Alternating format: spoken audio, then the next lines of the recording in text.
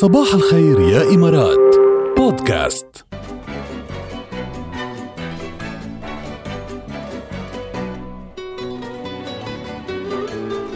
شو هالصبحية الغير شكل معكم؟ رجعوا يطلبوا فيروز يا خلص بس ما تعتلوها. جاي على طريق، كل الأغاني جاي على طريق يا جماعة. تحياتنا لكل اللي عم يسمعونا. بس هلا بدنا نشوف هيدا على طريق هونيك بالمكسيك شو عم بيعمل. What's trending؟ هيدا رجل مكسيكي قرر ينبه الناس لمدى خطورة فيروس كورونا بطريقة مبتكرة ومخيفة. يعني بده يعمل لهم هيدي الشوكينج سيستم، عرفت كيف؟ النقزة الغير شكل. قرر يعمل لهم صدمة يعني، فلبس زي رجل الموت. هذا زي رجل الموت بخوف.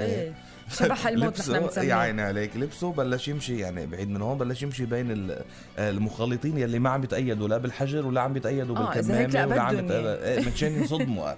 فانه مش متأيدين بالإجراءات، مش متأيدين بالحجر بأوقات الحجر، مش متأيدين بالكمامة بكذا.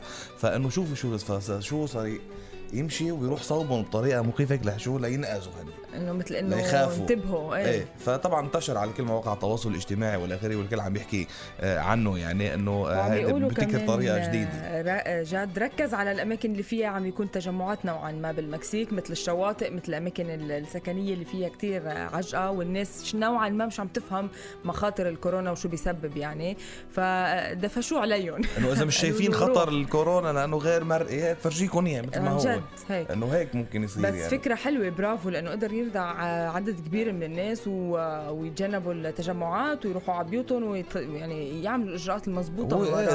إذا أثر إيجابا منيح يعني، عرفت كيف؟ بس هذه هي الفكرة. بس يعني في ناس بعد بالعالم مش عارفة حجم اللي شوف أنا بستغرب هذا شيء كتير غريب. بتنطروا هيك قصص رجل يلبس لباس معين ويتجول تيحذركم من هذا الموضوع، أو بتنطروا إنه ما بدها مسؤولية فردية، خلص بدها يعني وعي. What's trending؟ هاي فقرتنا بتجي بالحلقة بعدين بدها وعي بعد شوي. هلا استمتعوا وعلوا المود.